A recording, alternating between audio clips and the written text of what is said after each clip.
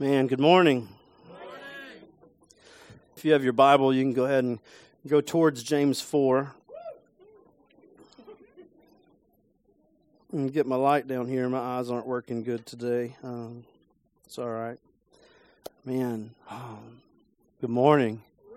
So glad you guys are here with us this morning. We do a lot of praying around here because I'm just not anything special. I'm just a guy who showed up this morning. God's gifted me with the ability to stand in front of people, which is weird because I never thought I would do that. But I'm aware of my need for God this morning. So I'm going to pray just for me real quick. And if you would, you can just pray for me.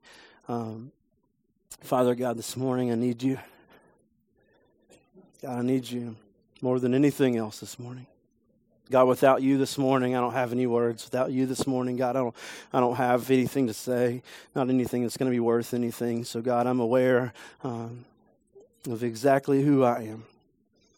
So, God, this morning, I just pray that you just move beyond me, that, God, that you go beyond my ability to remember and comprehend. God, that this morning you go beyond my ability to speak. And, God, not that you give me pretty words, because I don't want that, but you give just a powerful representation of your Spirit this morning.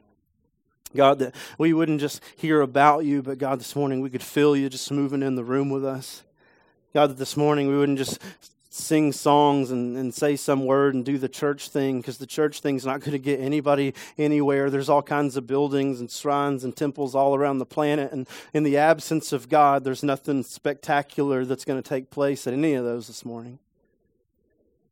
So God, this morning we need you. We don't need me. We need you. We don't need my words. We need you. I need you.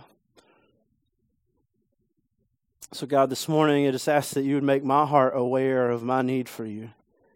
And that, God, if you would just give us grace this morning, that would be my prayer for everybody. God, that you'd make our hearts aware of our need for you. God, that we wouldn't be able to just sing songs like, Lord, I need you, and not really mean it. Wouldn't be able to pray prayers about how we need you and not really mean it. That, God, this morning you would just open our spiritual eyes this morning to the fact that we aren't anything without you and we aren't going anywhere without you. God, just move in this place. Amen. Good morning. Like I said, this morning we're going to be in James 4, and kind of excited about this morning, but if I was to be honest with you, a little scared of this morning. As I was praying this week, God, what would you say? I hope I never go through a week where I don't pray that. God, what would you say to us? And just praying what God has in this house this morning. I'll be honest, I wasn't getting anything. Started praying this, I don't remember if it's Sunday or Monday. God, what would you say? And some weeks it's like, bam, there it is, and I know, and I don't have to worry about it. And some weeks it's like, God just waits till that moment. He's like, here you go. Anyway, I hadn't heard anything all week, and then last night I was just seeking God, what would you say? And he told me, and then I wrestled with him for like 2 hours, which is a waste of time because he wins every time. And just laid there flipping through, reading so many different things. But I couldn't get this thought off my mind about our need for God. See, in reality, I know that I know that I need him, and sometimes I forget that, right? Like you say the words, but you just, in your heart, you just forget that like everything we are, everything we do is all wrapped around him, really. And without him, we aren't anything, and we aren't going to be anything, and we aren't going anywhere. And anyway, I think I made a joke this morning that I read the whole Bible last night, but I really feel like maybe I did. And it all come back every time I'd read something, and this would be in my head, and I'd read something, this would be in my head, and it all came back to this. So this morning, we're going to continue on this series we've been in, Look Up, and I don't know that it really fits here, but it's going to fit here. But last week we talked about how the treasure of heaven was inviting us to make him our treasure. I think that's amazing.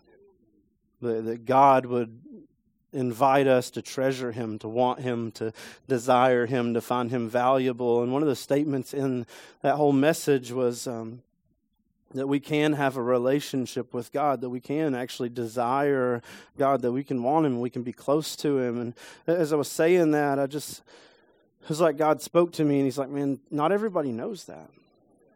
Not everybody knows that you can desire God, that that's even like a thing on the radar. I think I was saved when I was 11 years old, and for like the next 10 years, I just went to church, because that's what you do, right? You just come to church and you sing the songs, whatever songs they sing at the church that you go to, and listen to preaching, and it was good preaching. But I just kind of was doing the thing. And then I went, and I think I've told this story a few times, so if you've heard it, you're going to hear it again, but I went to a church camp, I think when I was maybe 20, 19 for the first time, and I saw these people that were worshiping. I'd never seen that really before. I'd seen people like get maybe a little emotional, like do a little tear thing or well glory or whatever your thing is, right?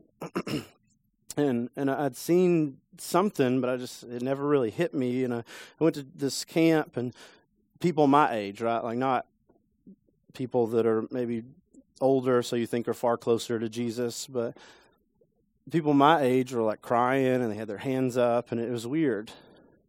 I'd never seen it before, and it really kind of bothered me. Not like this is irreverent, but it bothered me in a way that I'm like, I don't understand this. What's happening? Why are they crying? Why do they have their hands up? And I tried it. I was like, that's weird. Right, like I'm going to do that thing, and I expected to feel something. I didn't feel something, so I put my hand down. And anyway, by the end of the week, I remember just one day I got down on my knees, and I was pretending like I was worshiping and doing the thing. It's possible, I don't know if you've realized that yet, but it's possible to do the thing and pretend to worship. And I lifted my hands, and everybody's like, oh, he's so spiritual, right? But in me, what I was praying is, God, if I'm not saved, I need you to save me. So on the outside, all about Jesus. And on the inside, I don't even know that I know him. 9 years into what was supposed to be a relationship with him, I find myself on a floor praying, God, what's up with me?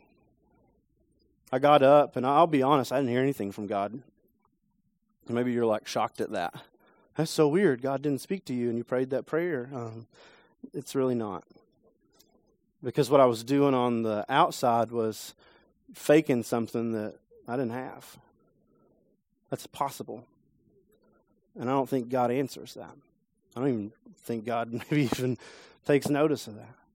In the Bible, what's it talk about all the time? Be humble before God. Be humble before God. Not fake some relationship you don't have so you can impress people around you, but be broken on the inside. I've never read that. So I left, and I went back to the church thing, right? It's comfortable there, sat in a chair, maybe got a little well glory every once in a while when we were singing Victory in Jesus or whatever, and sitting in the pew, listening, smiling, agreeing, but very empty. Went back the next year, and the same thing happened. From not one, there's people crying, their hands are up, and I'm like, I don't get that. Why don't I have an emotional response to God? Because in my head, I knew, like, that's what it should look like. Maybe you thought that.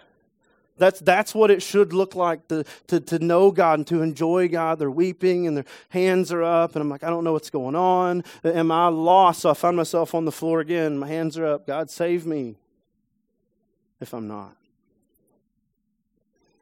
Went home, right? Another year, another comfort zone. Come back the next year, and it was like from not one, I found myself on the floor every night. God, if I'm not saved, save me. And I'd get up and nothing. And Tuesday night, God, if I'm not saved, save me.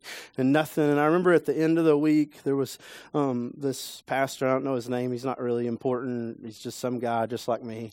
And he was given a message. I don't remember what it's about, but I remember at the end of that message, he did one of those like Hans 57 prayers, you know what I mean? Like if you need basically anything, just come down here. If you need to get saved, if you need to rededicate your life, I don't even know what that is. If you need to pray about your cat, like whatever, right? Like come down here and do it. And I remember like I was going to sit there, and it was like God spoke to me and he said, are you more worried about what they think of you than what I think of you? That's not the first word you want to hear from God after a week of praying, God, if I'm not saved, save me. That made sense, didn't it? I'm faking something because I'm worried what people are going to think. And on the inside, what I should be worrying about is, God, what do you think? What do you think about my soul? What do you think about where I'm going? What do you think? And so I went down front, and even my pride, it's so crazy. I even put my hand on some guy's back and acted like I was praying for him. I wasn't fooling anybody. I didn't even know that guy. He's probably from some other state. Like, who is this touching me? And I just remember praying, God, if I'm not saved, save me. And after 3 years of like waiting in the dark, right, God spoke into that moment, and he said, it's not that you're not saved, it's that you don't know anything about me. Now, at this point in time, I'm 21 years old. I got saved when I was 11, so you can do the math there. I've been with Jesus for a while. And I got my confirmation, oh yeah, you know me, about me. You're saved, but you don't know me. And he said to me, read your word. Because if you were to die today, the only thing you would know about the guy you're going to spend eternity with is he died on the cross, he rose again, and he's coming back. And that's not a relationship. It's not a relationship, right? If all you knew about your spouse or your significant other was like their name, it's not a relationship. I know your name and your hair color, right? But like literally, that's all some of us know about God, and we're supposed to go and we're supposed to spend eternity with this guy. And as I was laying there last night and I was literally reading the whole Bible, I just remember God speaking into that moment. And the reason I'm freaked out about this morning, I'll be honest, is it's like one whole verse. It's one verse. And I was like, God, that's not going to be enough. And it's like, man, why does it matter how long it is if the truth is this morning what we need is God?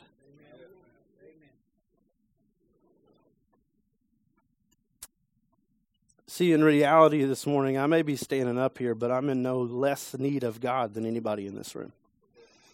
And I may be talking this morning, but I'm in no less need of God than somebody who's never walked into a building like this. Just because you said a prayer sometime and you're going to heaven doesn't mean that you don't need Jesus today. And my heart would be for us today that maybe just something, God, you just do something. That God, we would hear from you.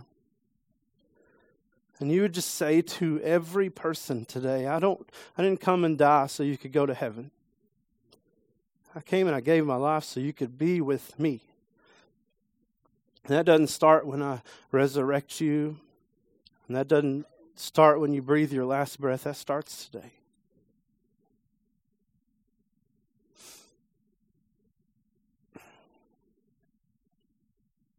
So as I was thinking about this, and I don't mean to be kind of down energy this morning, but I just feel like it's so serious. And as I was thinking about saying that last week, that, man, some of us maybe have never even heard that before. You can value God, you can treasure God, you can love God, you can have a relationship with God. It just hit me like that used to be me. And there's people today in the church that maybe we've been in this thing like 80 years, and we still like, we feel like, man, shouldn't there be more? I don't want to take a poll this morning because I feel like most of us, if we were honest, would raise our hands. But like, if we could be closer to God, wouldn't we be closer to God? Like if the opportunity was just up here today and it was easy, like, oh, come up here and just take this little slip and God will come and meet with you every single day, wouldn't we most of us do that probably? Because I think in reality, all of us know there really should be something more, right? But we've measured our relationship with God just by like weird things. Like we've learned, I don't know how or where along the line, I don't even know if anybody's said this or even seen this, but somehow it like gets downloaded into our brain that our relationship with God is measured by how many times we go to church a week or a month or a year. And if you want to be really close to God, all you got to do is you just got to show up. But there are people literally all over the planet that show up to buildings that are supposed to be the house of God all the time. And some of them don't know Him. Is it possible for a non-Christian to walk into the church? Yes, right? And if our relationship with God is dependent upon walking into the church, then all you got to do to switch from non-Christian to Christian is just walk into the building, right?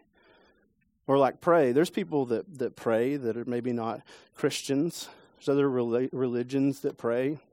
Maybe even in a moment of desperation, somebody that didn't believe in God 30 minutes ago will then pray, right? You maybe have friends that are proclaimed to be atheist, or they said they're not religious people, and then when something bad happens, they're like, "Will you pray for me?"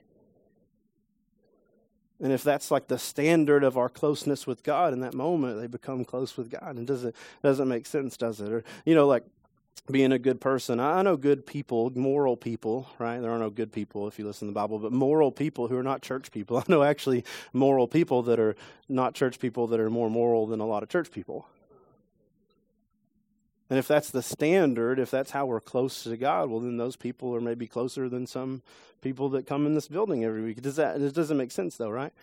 But that's what we think, isn't it? That's how we measure our closeness to God. Is I said that prayer before I ate my Subway, or when I wake up in the morning, I maybe read the Bible, but none of that in itself is closeness to God, right? It's good stuff, and if you're close to God, I do believe you'll desire those things and you'll do those things. I don't come to church because I want to be close to God. I come to church because I want to meet with God, and I want to meet with you guys while you meet with God. But I can do that at home.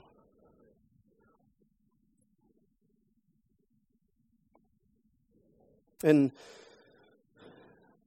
anyway, this morning, as I was thinking about that, and even if I said today, raise your hand if you want to be closer to God. Don't do that, right? But if I said that today, most of us would do that. And the funny thing is God gave us the exact formula for that in James 4. In James 4:8, actually, he says, draw near to God. Get close to God. It's like an invitation. It's not like a command. I think a lot of times we look at these things as God's telling us to do this, but what God's really doing in this is He's inviting us to it. Draw near to God. You have the ability today to draw near to God. You can be near to God. Every person in this room today can draw near to God. It's an invitation, right? It's an invitation specifically to the church because it's in James. James was speaking to people who had professed to know Jesus, people that were saved people. But here he is giving this invitation to walk closer to God, to be near God. Meaning everybody in this room that knows Jesus, no matter where you started out on the thing or where you are today, you could be the farthest person from God in the room today. There's this invitation for you today that you can draw near or come near to God. And the invitation also comes with a promise. It says, draw near to God, and here's the promise part, and He will draw near to you. In other words, if you draw near God, then God will draw near you. If you take a step towards God, then God will take a step towards you. If you will walk in God's direction, God will walk back in your direction. It's kind of an amazing promise, isn't it? And it's an available promise for every person that knows Jesus today. If you'll come near me, is what God's saying, I'll come near to you. This cause and effect relationship. I think most of us think that nearness to God comes from me doing actions, me doing church things, me serving, or me doing something in this building or coming to this building, and that's not actually the thing at all, is it? God doesn't say, come to church more and I'll come close to you. It didn't say, learn more songs about Jesus and I'll come close to you. He says, if you'll come near me, I'll come near you. If you'll step towards me, I'll step towards you. And that's available for everybody in the room today. It's available for everybody in the room today. If you'll draw near me, invitation, promise, I'll come near you. So how do we do that, right? What does it look like? If it doesn't look like coming to church more, then what does it look like? If it doesn't look like praying more prayers, then what does it look like? And the amazing thing is, he didn't just leave us out to think about it. He actually gives us the answer for this. He says, cleanse your hands, sinners. And I love this, because who's he talking to here? Church people, but what's the word he used? Cleanse your hands, sinners. You can't be too far from God to hear this promise today. Do we have the definition for sinners back there? Sinner is just a person who transgresses, trespasses against divine law by committing an immoral act or acts. That's what he says, cleanse your hands, sinners. Wash your hands of your lifestyle of sin. Maybe that's a better way of saying it. Cleanse your hands, sinners. Wash your hands of a lifestyle of sin. In other words, if we're chasing sin and we're leaning into sin, it's really hard to be leaning into God, isn't it? You can't group hug today Jesus and sin. You're not going to get them in the same circle, right? Those two things are not like the other. Like Jesus, holy, good, righteous, died for sin, crushed for sin. But he's not interested in being in a three-way relationship with you and sin. He says, if you want to be close to me, quit living in a lifestyle of sin. Quit living in a lifestyle of sin. If you want to be close to God, if you want to draw near to God, what you have to do is you have to put down some sin. Cleanse your hands, you sinners. And he also says, and purify your hearts, you double-minded people. You don't have to raise your hand or anything, but anybody ever feel like you're too far, like you've sinned too much? Well, this invitation's for you, thank God, because it's for me too. We have the definition, I think, for double-minded people. We don't use that word a lot, but it's just marked by hypocrisy and to be insincere. Purify your hearts, hypocrites. Now, you don't have to debate me on this. You can ask anybody outside of the church today that didn't wake up and come here, but is the church full of hypocrites? Yes. Is that a good argument to not come to church? No. Walmart's full of hypocrites, right? You go to Walmart, then you can come to church, right? Lowe's is full of hypocrites. Sorry if you work there. It's just true. I'm a hypocrite because I don't always do what I believe, right? I don't always aim everything at my belief system, and that makes me a hypocrite. It makes you a hypocrite. It doesn't keep me from going to Walmart, so it shouldn't keep me from going to church. But you're surrounded by hypocrites, and you are one, odds are. And God says if you want to be near to me, then you have to purify your hearts. Double-minded people. Now, I love hypocrites is fine, but I love that last part, that insincere part, because I think if you could mark the church in something today, this would be the thing that we are most guilty of. Right? We are more equipped today to be the church than any other day in history, right? Especially here. You can just walk up into any building today. You can pray in public. You won't be hurt for that. There's countries where you'll be killed for that, but this is not one of them. We are more equipped to be the church today than any other time in history. There's a bookstore devoted to us, right? Like you can go get Bibles in any translation you want. You can find Christian music on the radio. You can fill everything in your life with Jesus, and maybe some of us do.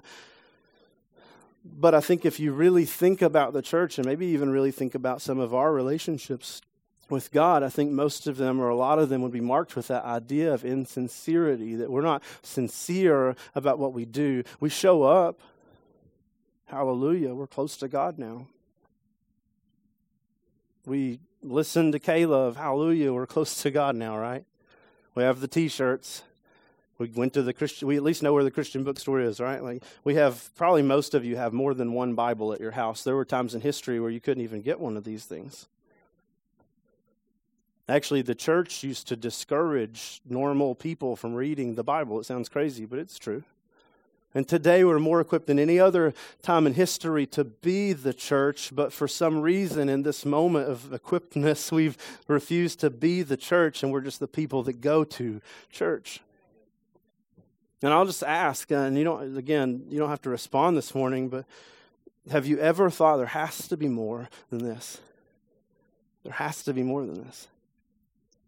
I've thought it over and over and over again. I grew up in church, and I've seen a lot of churches, and I've been in a lot of churches, and we've went to a lot of churches, and I've left a lot of churches. I've watched churches on TV. I've met church people. And if I could just sum up most of that experience, it's a very unsincere thing, where we go through the motions and we do the things because what we do is we think that by doing the things we're going to be close to Jesus, and doing the things will never get you close to Jesus. Our proximity to Jesus is not marked by church attendance, and it's not marked by how many Christian songs we know, and it's not marked by like if we go on Tuesday, Wednesday, Thursday versus I only come Sunday. But it's actually marked by closeness. Closeness to God is determined by closeness to God. It's weird. And if you think about your life as I think about my life, what I would see is that there have been maybe periods of time, or maybe I'm in just one long period of time that I've just not really been sincere with my relationship with God. And if I could just put a little bow on this, what it would be is what he's saying here is don't play games.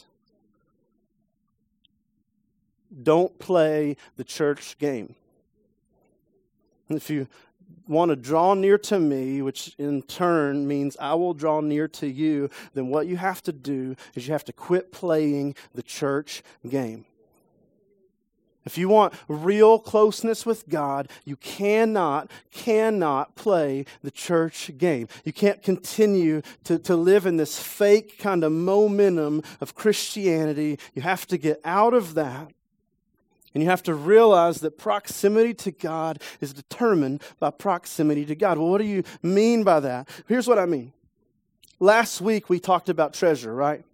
And lengthy talked about treasure. Like we talked about treasure for quite a while. And really what marks treasure is what you wrap your life around, right? What's important to you is what you will wrap your life around. Which means if your family is your treasure, most of your energy goes towards your family. Right? You can easily see it. If every action that I have is motivated by my family, they are the thing that I value most.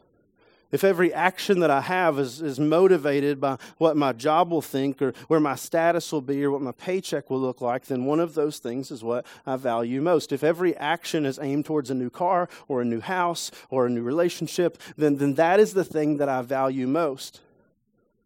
And what we've done is we've said, I love Jesus, right? If I said, who loves Jesus? You're in church, you'd raise your hand. Even if you didn't feel that way, you'd be like, okay, I got to because I'm the only one, right? It'd be weird. It's peer pressure. It's a real thing.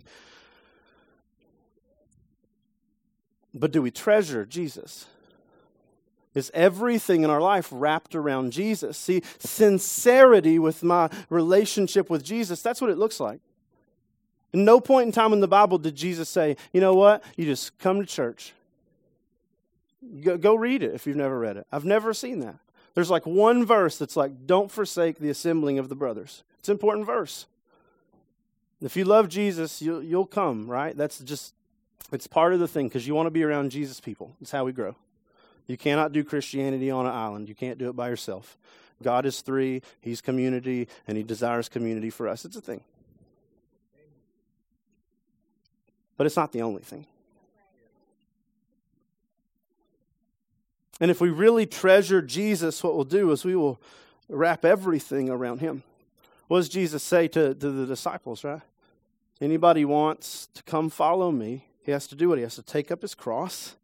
He has to follow me. Anybody that wants to save his life must lose his life. Anybody that wants eternal life has got to just lay down this thing.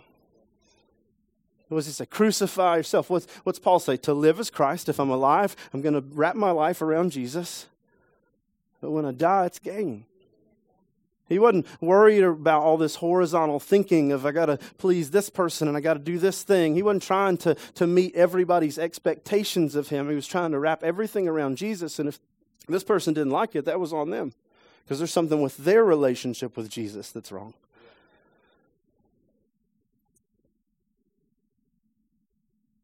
So insincerity with God would be a relationship that doesn't wrap your life around Jesus, but one that says, I will just add Jesus to my existing life. And I think if we were honest, that would be what most of us do, right? I have to work. Amen. How much do you think about Jesus at work? What's the goal of meeting those people that you work with? How you treat your boss, does that display how Jesus would treat your boss? Are you always gospel-minded? Or are you trying to show the love and the joy that is in your heart because of Jesus? Or are you just making a paycheck? Because those two things, right, those are completely different things. There's this closeness that's motivated by Jesus and driven towards Jesus. That's the draw near to me and I'll draw near to you. Or there's this is what I have to do every day. But I go to church. Your family, it's okay to love your family. I'm not saying don't love your family. I think Jesus said you have to hate your family compared to him, but I'm not saying hate your family. I'm just saying that the loves are two different loves. If you wrap everything around your family, you don't have anything left for God. So like when you're at home, are you trying to lead those people towards Jesus? Or are you intentionally trying to disciple your kids and your spouse and your aunt and uncle and your mom and dad? Are you trying to pour Jesus into those people's life and be Jesus in every situation? Or are you really just concerned about loving and spending time together and all that stuff? And by the way, we'll go to church on Sunday. So those are two completely different things, right? Those are two completely different things. And it's crazy to me, but I live here, and I have lived here, and it's bothersome, right?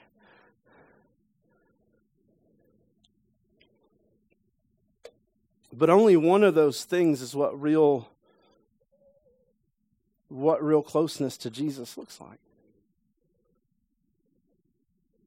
But we've boiled it down, and we've reduced it, and we've watered it, and we've made it into something completely different, haven't we?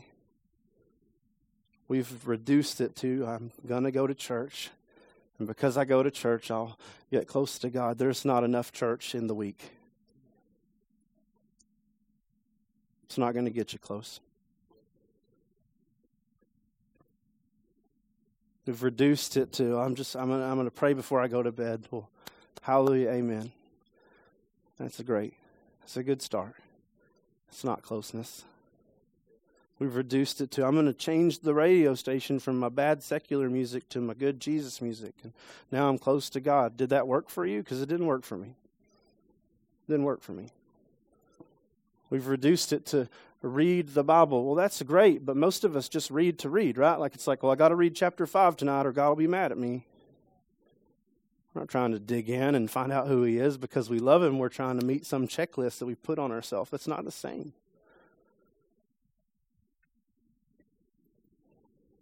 But we have this beautiful invitation here, this draw near to me, come close to me, get in tight with me, come as close as you can to me. And when you do that, man, I'll come towards you. If you take a step, I'll take a step. If you come my way, I'll come your way. This is how God thinks, and this is what God offers. This is what he wants. I think I said this maybe in the prayer, but Jesus didn't simply just come to die on the cross to forgive us of our sins so we could go to church forever. See, the problem was greater than that. The problem wasn't we couldn't go to church, was it? There's a whole bunch of books in the back half of this book that we have that talk about a religious people. A people who went to church and a people who made sacrifices and offerings probably far greater than we could even comprehend, some of these guys.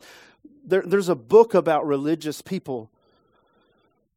But the problem wasn't sin came to make us not religious people, was it? It was sin came to make us dead people, Ephesians 2. We were dead in our trespasses and our sins. We were headed towards hell. We were under the wrath of God. And then it says, but God, who's rich in mercy, made us alive through what? Through Jesus the Messiah. The problem was in Genesis 3, we became separated from God. Everything before that, we walked with God. We had an intimacy with God, what God intends for us today. And then sin stepped into the picture. Why do we have to cleanse our hands? Sin stepped into the picture because we invited it. We drew near to sin. And today we're living in sin drawing near to us.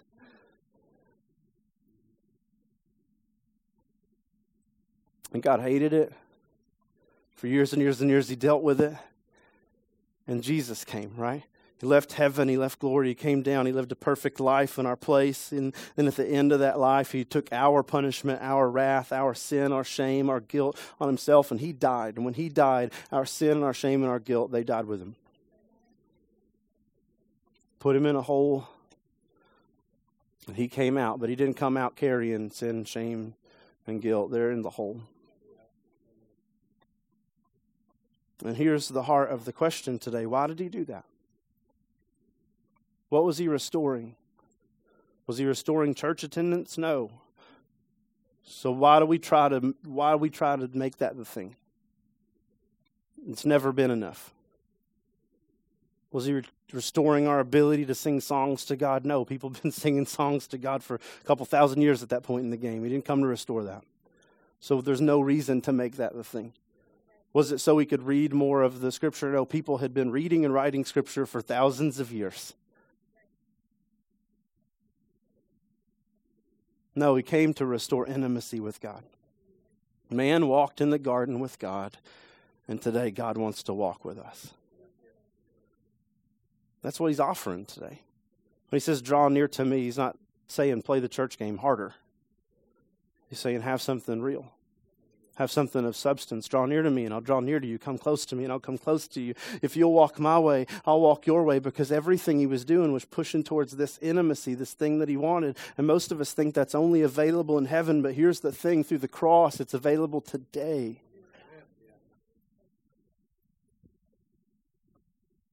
But the only way through that and to that is to treasure the treasure of heaven. Is to actually desire, to value, to want Jesus above all the other things. You know how silly it is to want something other than God? Didn't God create everything? What existed before God? Nothing. He created everything, and to put something else in his place, it's silly. I love your family, but he created your family, and they don't deserve that seat. You can have family time, but your family time better be in proportion to what God's called you to. And if not, that's your idol, and you love that, and that's your God. Some of you make your kids your God, and that's wrong. I'm sorry. Some of you make your spouse your God, and that's wrong. I'm sorry. God can be your God. Everything else has to be beneath that. Some of you make your job your God. That's wrong. I'm sorry. If you don't like it, that's called conviction. You can be mad at me, but what you really need to do is let God fix that. Some of you make your relationship your God. That's wrong. Sorry. Today, God's inviting you to let God be your God. And he's saying, here's the invitation. If you draw near to me, promise, I'll draw near to you. Can I just say today that you today are as close to God as you want to be? I don't feel close to God. Then that's where you want to be. You today have the relationship with God that you desire. I don't feel like I have a relationship with God. Then that's the relationship you desire. Because God didn't put any stipulations on that, did he? Draw near to me if you're a good person. It's not there. He even says, right, you sinners, double-minded people. You worst of the worst. You least of the least. You farthest of the far. You can draw near. You that feel like you have no hope, you that feel like you're so far away, you can draw near. You that have messed it up, you hypocrite, you insincere person that for 40 years has been living a life of, yeah, whatever, Jesus, you can come near to me.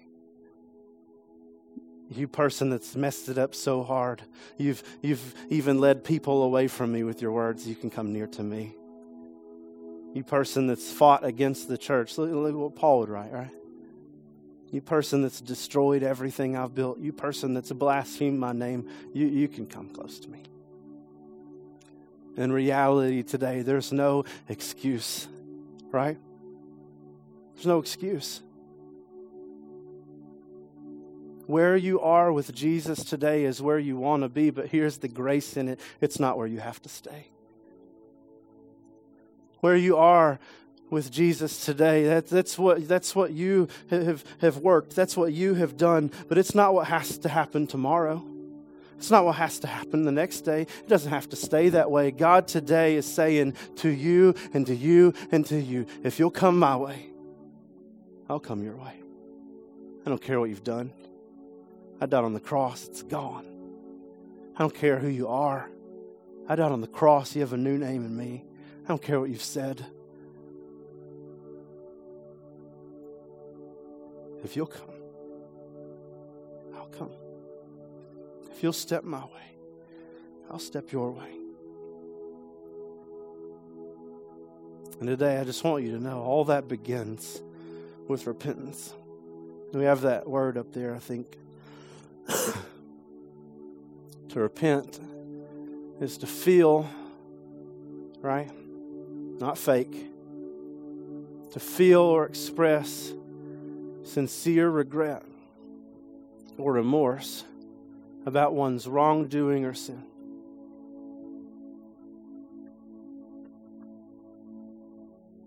To feel and then to express. To say to God, man, I'm sorry. I'm sorry that I put something else on your seat. There's nothing else that deserves that seat. I'm sorry that I built my life on something that you spoke into existence. I put it on the throne of God, and it doesn't deserve the throne of God. It's a created thing, and you're the creator. I'm sorry that I put me on the throne. I'll get off now because it's yours.